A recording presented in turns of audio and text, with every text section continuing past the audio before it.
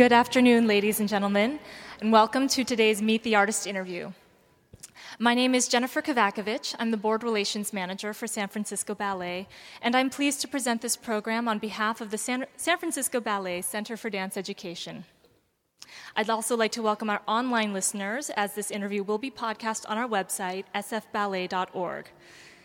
Today is Sunday, April 10th, and we are in the War Memorial Opera House before a matinee performance of Program 7 of San Francisco Ballet's 2011 repertory season. The program includes Michel Fokин's Petrushka, Renato Zanella's Underskin, and Christopher Wilden's Number 9, which had its world premiere on Friday. Now, traditionally, these Meet the Artist interviews are about the program that we're going to see following, but I think that you will forgive us the transgression when I introduce our guest today, who is a legend in the dance world, without exaggeration, Mr. Jacques d'Amboise.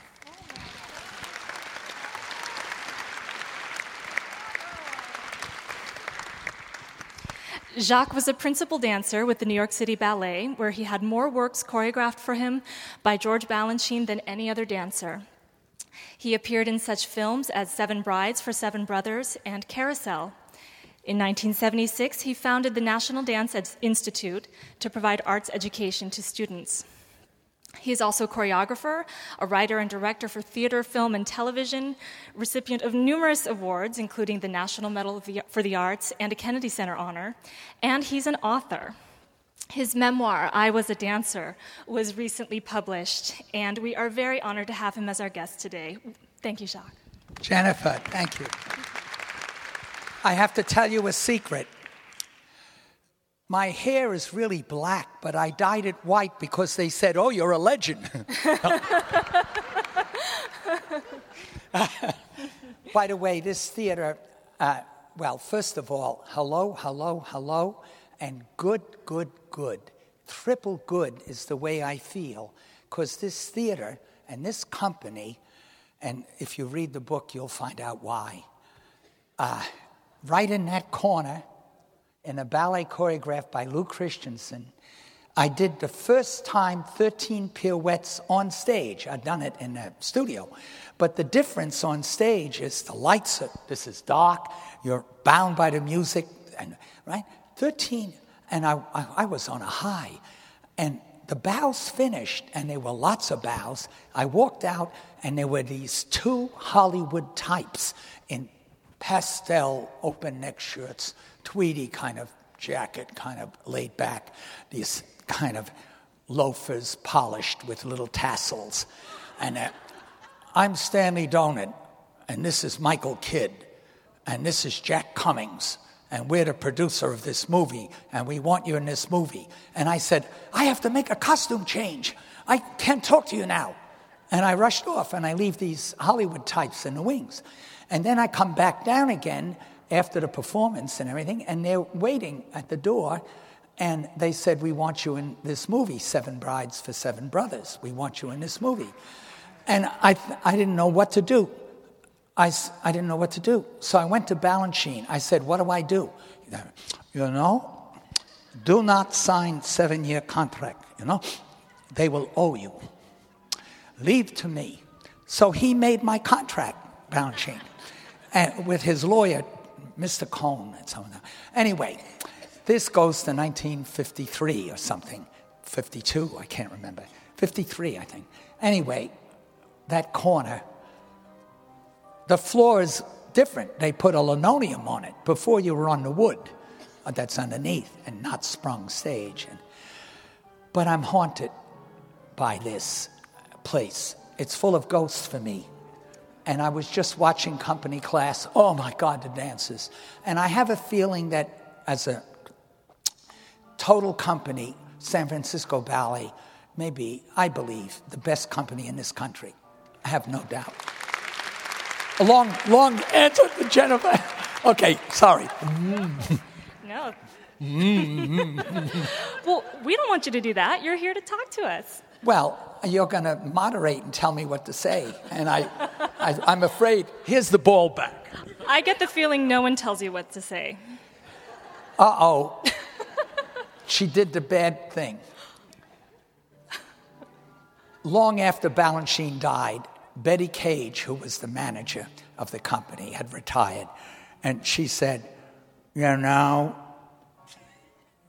once I asked George, why do you let Jacques do anything he wants? And Balanchine said, well, when I was 17, no one could tell me what to do. I'm not going to tell him what to do. He'll either do it good or he'll do it bad. Well, you can't imagine how awful I was. I did anything. So I'd go to Balanchine and I'd say, oh, Mr. B, I've decided to do another movie. I'll be gone for the next 6 weeks. Well, I was under contract. I didn't ask his permission. Oh, Mr. Balanchine, you did a ballet for me. We're premiering it, but I have a television show in Miami. Do you mind? Right? And then the ballet season had finished, and I'd take his favorite ballerinas, plus some quarter ballet girls that I thought was talented, and I'd go and do a tour, sometimes to Munich and Europe, all over the United States, doing his ballets without his permission. Right? And it wasn't until years later when my wife said, you just don't realize how arrogant and how willful you are. You just do what you want, and you never think that you don't have the right to do it. Who do you think you are? Barbarossa, Frederick Barbarossa, the emperor of the Supermundi and whatever. Anyway, but I'm sorry. No. You said those words, anything you want. Right. That launched me. Spoiled is the middle name. Jacques Spoiled d'Amboise. Well, you had a very special relationship with Balanchine. He seemed to take quite an interest in you. I was 8. I wasn't yet 9. And I did Puck in Midsummer Night's Dream. Lincoln Kirstein had a rich friend, and he had a summer home with a garden and a platform, and he gave money to Ballet Society. It was early days. And if Balanchine would choreograph some little thing. So Tanaki Leclerc, who later became Balanchine's wife, was a 13-year-old nymph. There were 4 of them. And I was Puck, and I wasn't yet 9, and I had a costume, and I got $10 for the performance. My father was making $35 a week. I had $10. And then I caught bronchitis, and Lincoln Kirstein up in Washington Heights sent a limousine and driver for me, right? So I came back, and I felt I had $10. I danced with these beautiful girls. I was only not even 9, but already I knew that I was in love with women. And despite the world of the ballet. And anyway, so when the opportunity came, I had just turned 15, a month or so before, and Balanchine said, you know, maybe you want to join a company, what do you think? So I quit school. So I only have 1 year of high school. Forgive me for doing that to you, because I have a master's, and I have a this, and I have a that. And I think I would have loved to have gone to college. I would have loved it. So maybe there's still time I can go. Next life. Well, and not long after you joined the company, you were touring the world, weren't you? Yeah, well, right away. Okay, this is going to be long. Okay, now it's June, and the company is going on at New York City Ballet, the first tour it ever did, 1950, and we're on our way to London, the Royal Opera House, Covent Garden, to play the summer. And so I go to the Royal Opera House, and I'm 15, and July 28 comes, and we've been there already 6 weeks performing or so, and I am taking company class in the morning, and Melissa Hayden comes in.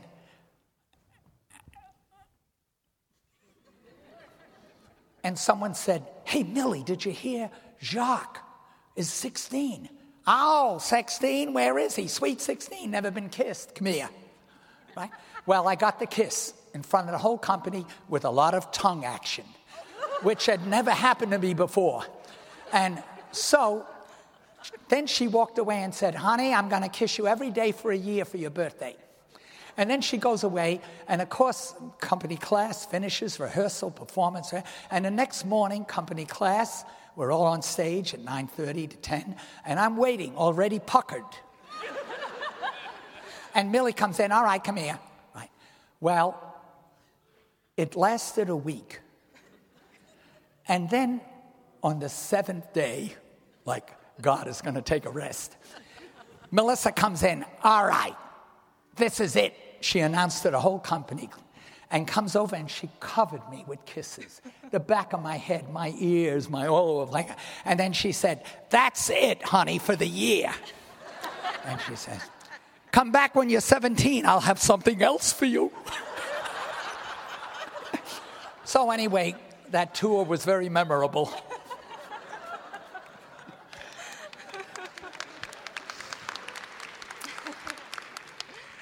I want to talk about some of the early ballets that you danced, in particular by Lou Christensen. Well, there's a history. See, my wife, Carolyn George, was 7 years older than me. And when we got married, I was 21 and she was 28. And we were both virgins, and we didn't know anything. And I lost her 2 years ago. Oh, God, I can't. But anyway, okay. She had a career before that. She had been in Bloomer Girl and Oklahoma and Call Me Madam and had been touring and had come out here and joined San Francisco Ballet. But it was Bill Christensen running it. And it wasn't San Francisco Ballet yet. It was part of the opera. And they would perform it. And my wife, forever, Fausta Claver was the conductor. And my wife knew every opera in Albanese and Zinka Milanoff and all the singers, and she knew all the operas because she was in the wings. Then on a day off, Bill had ballet night, and she danced with San Francisco Ballet, Sally Bailey and Nancy Johnson and the early people. And then from there, she was in New York doing the San Francisco Ballet couldn't keep everybody on salary, and she wanted to be in New York City Ballet. So she came to New York, and she got into Call Me Madam, and meanwhile auditioned for New York City Ballet, and they said, oh, we're going to go on a tour 6 months, starting in Barcelona, Spain, and when we come back in October or something, there'll be a place for you. So she starts performing Call Me Madam, and on her day off, she goes to the New York City Ballet, which was doing a matinee, and a girl hurt herself. And Vita Brown, who was the ballet mistress, ran out, grabbed Carolyn out of the wings, ran back, while the overture's playing for Swan Lake, they threw her into a costume, and they put on Tanaki Leclerc's toe shoes, were the closest to her, and they shoved her on stage. And they'd say, right foot emboîté, left foot morning. And then one ballerina, one in the corps, would pass it to the next corps to ballet girl. Now you glissade, touche-té, right? Now turn left, run back, right? And she finished shaking, right? And they said, if you can get out of Call Me Madam, get your passport, pack your bags, we're leaving next week. You're in the company. And she did it all, and she was able to do it because Jerry Robbins, who was the co-artistic director, was the choreographer director of Call Me Madam. So he let her out. And that's when I first met her, and I saw her, and I fell in love with her. And I went to her 6 months later, a year later, and I tried to take her out, and I tried to kiss her and touch her little breast. And she would push me away and said, I don't want to be serious. So what did I do? Stupid teenager. I was 17. I said, I'm not going to talk to her or any of her friends for a year. Meanwhile, we're dancing together for a year. But guess what? I stalked her. I followed her home. I'd watch which light in the brownstone would be her bedroom when it went on. I'd follow her to watch in a restaurant. Just like, peek in the curtain to see what she's eating, And then after a year, I realized, no, more than a year and a half, 2 years, that I had not stopped thinking of her for 2 years. So I went up and said, "Hi, you want to go to a movie?" Well, she fell over. And then, not with love of me, just shocked that this arrogant brat that everybody said, look, he did a movie and he thinks he's so great. So, love is the crooked thing. There is none that knows all that's in it, for one would be thinking of love till the sun ran away and the shadows covered the moon. One cannot begin it too soon. I stole it from Yeats.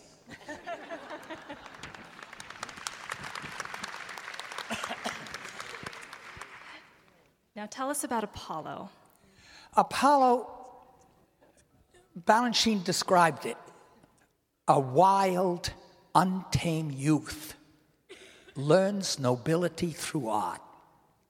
That's his description. And he did it in 1923. He was 23 years old, not earlier, 1927 or something, 28. But he was 23 years old or something when he did it. He was born in 1904. And he said it was the turning point in my life. It's where I first learned as a choreographer, you don't have to use everything you have.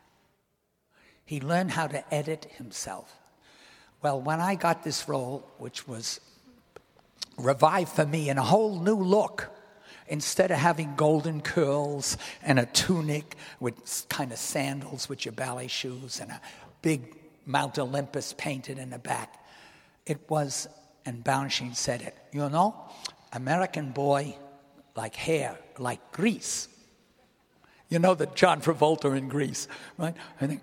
And black and white, simple. So instead of rocks leading Mount Olympus is a thin black staircase. Instead of a rock, there's a little black stool. Instead of the gold, Grease, bare-chested, a little white shirt tied. And it's timeless because of that. It's timeless. Because the minute you put all that dated stuff, it's stuck. Now, that simplicity of the Stravinsky strings, da-dee-da-da, boom-boom-boom, boom-boom-boom, dee-da-da-dee, boom-boom-boom, boom-boom-boom, dee-da-da-da, da-dee-da-da. Oh, my God. Right? And the music actually transforms. It's all strings. The very molecules of the air are different because for some reason these sounds impinging, sound is nothing but percussion coming into your ear through molecules bouncing off each other, and they transform the very environment. It's one of the great pieces, and it was seminal in my life to approaching dance and ballet and a career totally different. So it's all in the book, but it was seminal. And by the way, before me there were other great dancers, and after me there were great dancers. And one of the great dancers was Lou Christensen, who Balanchine revived him after Lee Farr. Then there were others, and then there was Lou. There's a wonderful picture of Lou, and you can understand how beautiful Lou was. And my sister, who was in New York City Ballet, said, I thought movie stars were beautiful until I saw Lou Christensen. Of course, Lincoln was in love with Lou. And the reason there is ballet in America today of the sort it is, it's because of Lincoln's passion for Lou. He did everything for Lou. He brought Balanchine over for Lou. He did everything for Lou. And you've got to read the book because, oh my God, There's a story, a poem he wrote about Lou. I don't know what page it is. Have you got a book? Can you find that poem, Tamara? It's called Pete Peterson. And I'll set it up. And this is from Lincoln's words and Lou. World War II came, and Lincoln couldn't wait to get in with the men in the trenches and the doughboys. He didn't wait. He could have been an officer. He ran and enlisted, and he ended up sitting guarding a stove down in Georgia somewhere while the battles were raging in Europe. And he called Nelson Rockefeller his friend and Joe Kennedy, right? And said, get me out of here. I want to fight. So they got him a commission, because he knew everything about art, to go around to see if he could find the Nazis' art that they stole and took from people and hid. But you want to fight? Said Nelson. And he got him to be a driver in General Patton's army for a colonel. So he was doing all this in the war. Meanwhile, Lou, I don't know whether he enlisted or was drafted, ended up in Graves registration. You go to the battlefield when there's a lull, and you try to find and match the dog tags to the broken legs and body parts and bag them and bring them back, or leave them there if the battle starts again. And that was Lou's job. Now, how did Lincoln meet Lou? Lincoln was in Harvard, and he and a couple of other guys went to a vaudeville show and saw Bill Christensen with Mignon, his wife, and Lou, it wasn't Gisela, I think it was someone else, doing a vaudeville act.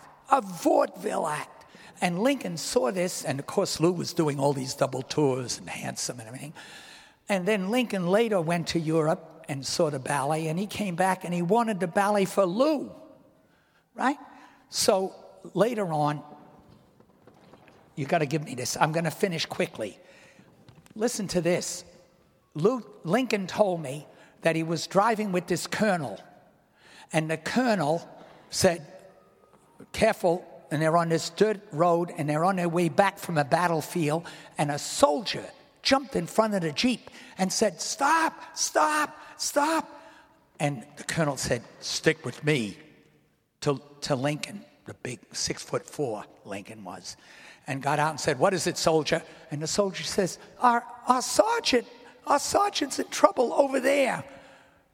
And sitting on a stump was this bare-chested bronze beauty of a man in pants fatigue, sobbing and weeping, while around him his platoon were all standing like mothers, nurtured, worried mothers as their baby choked, right?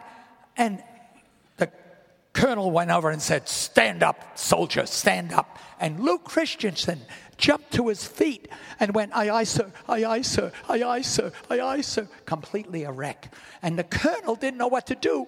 And Lincoln Kirstein, his private driver, said, oh, I know this man, Colonel. Let me take care of him. And Lincoln took the colonel, who was a wreck already, and Lou back and left him in the hospital. And years later, Lincoln wrote a poem about it and gave me the poem. I'm going to read it to you. It's called Vaudeville. And of course, Lou Christensen has become Pete Peterson. And matinee and evening is 2 a day. Pete Peterson, before this bit, a professional entertainer. Why, he and his partner, well, they tossed 2 girls in a 2 a day, swung them by their heels, reached out in midair and caught them, billed themselves as Pete's meteors. Acrobatic adagio classical ballet. His vulnerable grin, efficiency and bland physique leads him and lands him in Graves registration, a slot few strive to seek. He follows death around picking up pieces, recovering men and portion of men, so that by dawn only the landscape bears its wounds. The dead are gone. Near Exenach, after a last stand that they had the heart to make, with much personal slaughter by small arms at close range, I drive for an officer, sent down to look things over. Hey, there's Pete, slouched on a stump, catching his wind. On your feet, salute. Yes, sir. Yes, sir. Bad here, what? Yes, sir. Yes, sir. Good manners or knowing no words can ever condone what has happened, what he had to do, what has he done. It spares any further grief. Pete slumps back down. A shimmering pulsation of exhaustion fixes him, and in its throbbing aura, like footlights when a curtain rises, his act is over. Nothing now till the next show. He takes his break while stagehands move the scenery and the performing dogs are led up from below.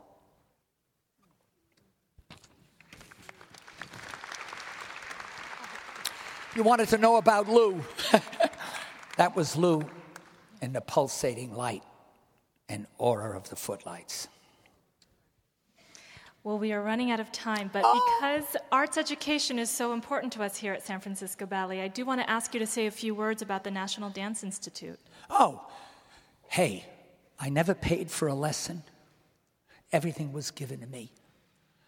I was exactly the wild Washington Heights gang kid, learning nobility through the arts, music, dance. Can you imagine? 12 years old, Cecil Beaton puts on my makeup, Stravinsky's conducting, and I'm dancing with Maria Tolchief in the back behind her, and oh my God, right? And traveling all over the world. I should have been a gangster on the street. I would have been a good gangster. But anyway, I realized very early on that I had to pay back. So I started going into schools because they tell you about the arts. Oh my God. How can we support the arts when there are people that need nutrition and shelter? Of course, we need fresh air. We need learning. We need medical. That should be a given. And how dare anybody consider themselves learned, not educated, learned. When did you finish your education? You would never say, when did you finish learning? Learned without poetry, without music, without dance, without literature, and mathematics and science. And so I think that no one should be considered learned, that exactly what happens in kindergarten keeps going. Ring around the rosy ring. Song, hitting sticks together, symphony orchestras, operas, playing with blocks, architecture, right? What we do in kindergarten should continue through life, as well as how does it work and what is it and where does fire go when it burns? It goes somewhere. How do I find out? That should be part of everybody's learning. Well, I'm not a scientist, but I know about the arts, and I know dance is the best window to it. So I go into schools. Now I teach teachers how to go into schools. Over 2 million children have been through my program. We're starting one in Shanghai this summer, National Dance Institute. There are 12 in the United States. And what is it? During school, the entire grade has a dance class that introduces the whole school to art. This year, our theme is science and arts play together. Last year, it was the storyteller. The year before that, it was John Lennon and the music of the Beatles. And we take a theme. 40,000 children in New York are right now in this program. And, I have to raise a lot of money, so I go around begging to the rich, help, help, help, and so on. And every once in a while, I get a chance to work with dances like that, and I realize I don't really want to raise money. I want to work with dances like that. So maybe Helgi will bring me back. I don't know. Anyway, okay. Well, I'd like to thank again our guest, Jacques d'Amboise. And if you enjoyed that, first of all, I hope you'll tell people to log onto our website, sfballet.org, where you can hear this interview and others like it. And also, of course, you can find Jacques' book, I Was a Dancer, at your local booksellers. And can I say one quick thing? Helgi Tomasin and I shared a dressing room. Why he ever stomached me? Because I would put Ben Gay, and then I'd take something called Elliman's embrocation, which they use for horses, right? I'd put that on. Then I'd put my woolies. And then the dressing room stunk like you can't believe. And little Helgi on the other desk, we shared it together, is putting on his, never complaining. I can't believe it that he didn't say, will you get out? I want a new dressing room. Get me another. Anyway, he's done a wonderful job.